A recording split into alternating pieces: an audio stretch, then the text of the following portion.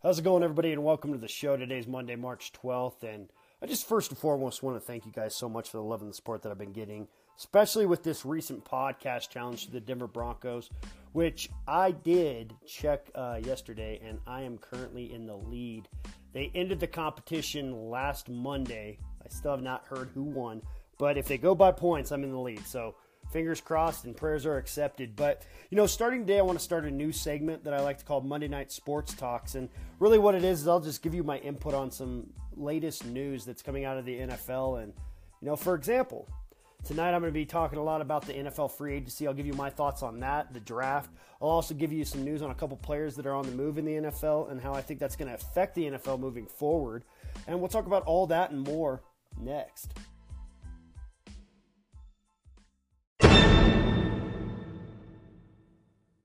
All right, guys, so let's get going here. And just some news that just actually came across my computer screen here on NFL.com. Aqib Talib was traded to the LA Rams for a fifth-round draft pick, which kind of makes me think this is probably towards the end of his career because I don't care what team you're on.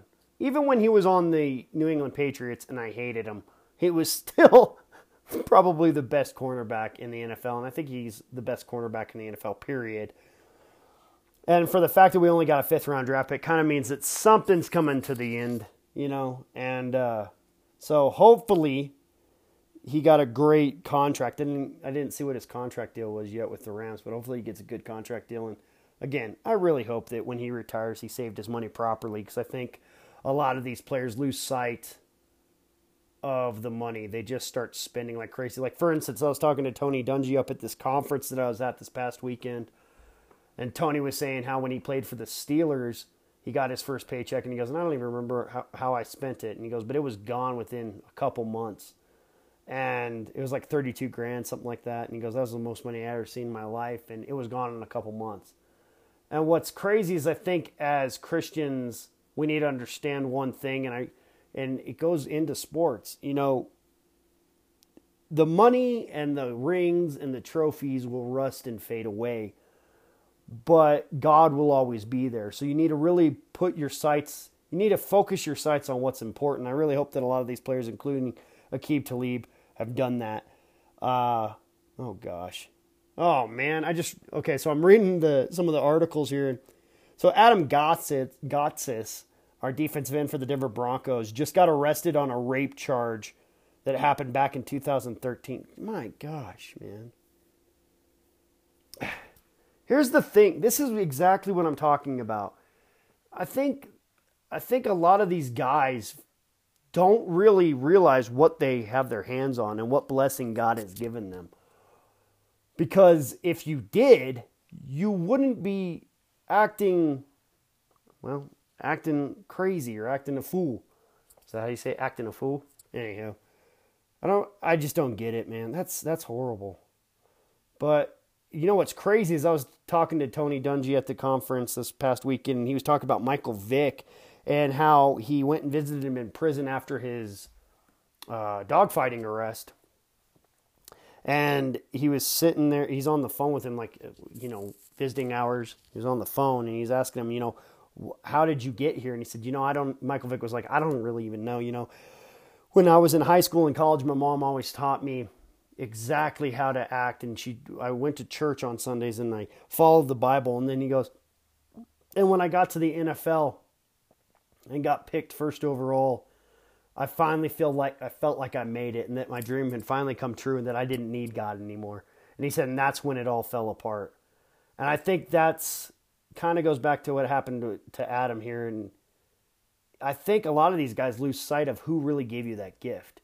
Yes, you have great talent, but who gave you that talent? God gave you that talent. And I think a lot of these guys need to figure that out.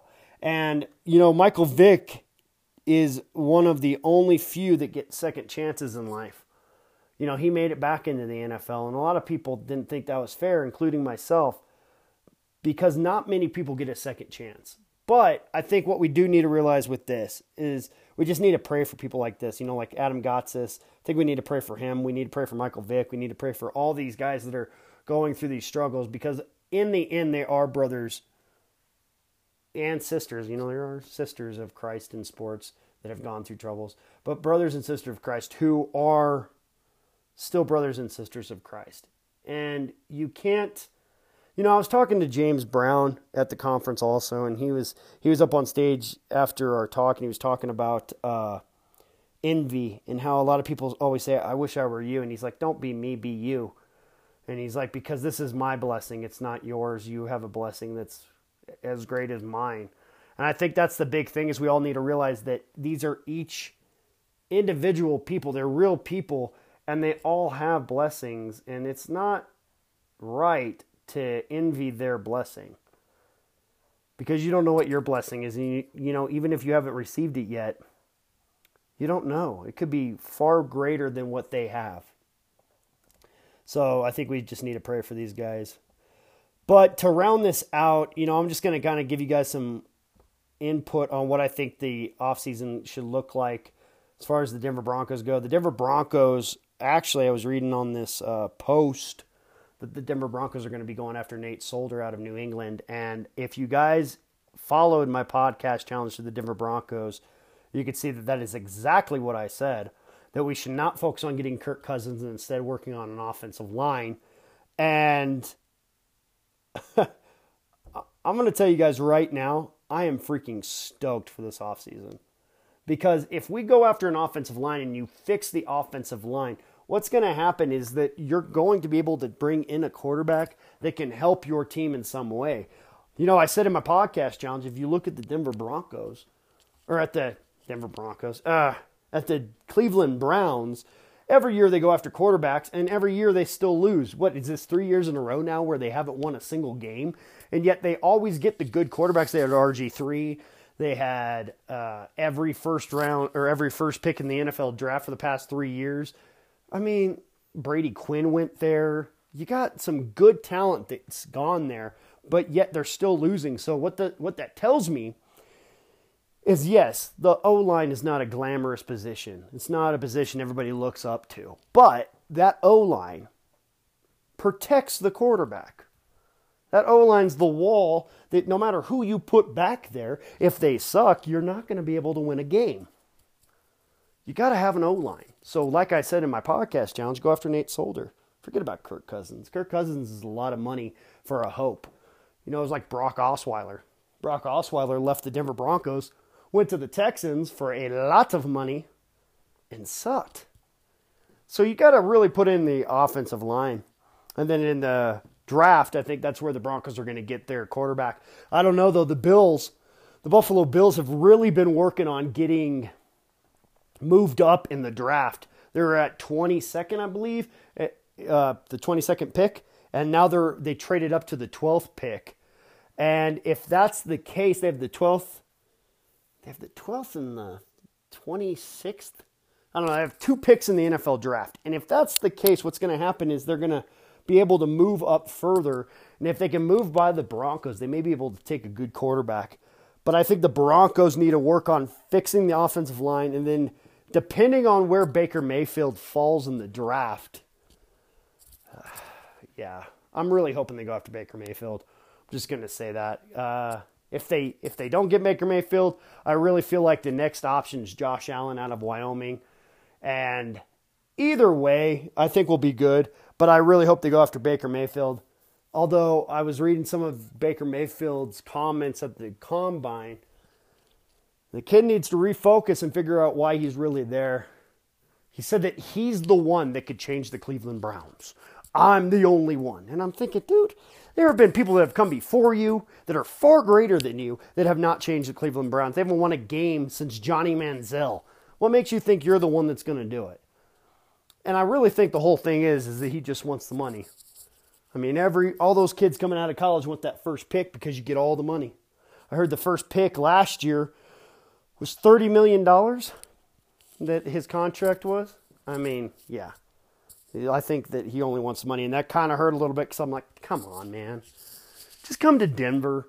You know you want to. You can win some games, maybe win a Super Bowl, but I don't know. I think he's probably going to go to the Browns. And if that's the case, we get Josh Allen. Josh Allen's a good quarterback. His combine was amazing. He did really well.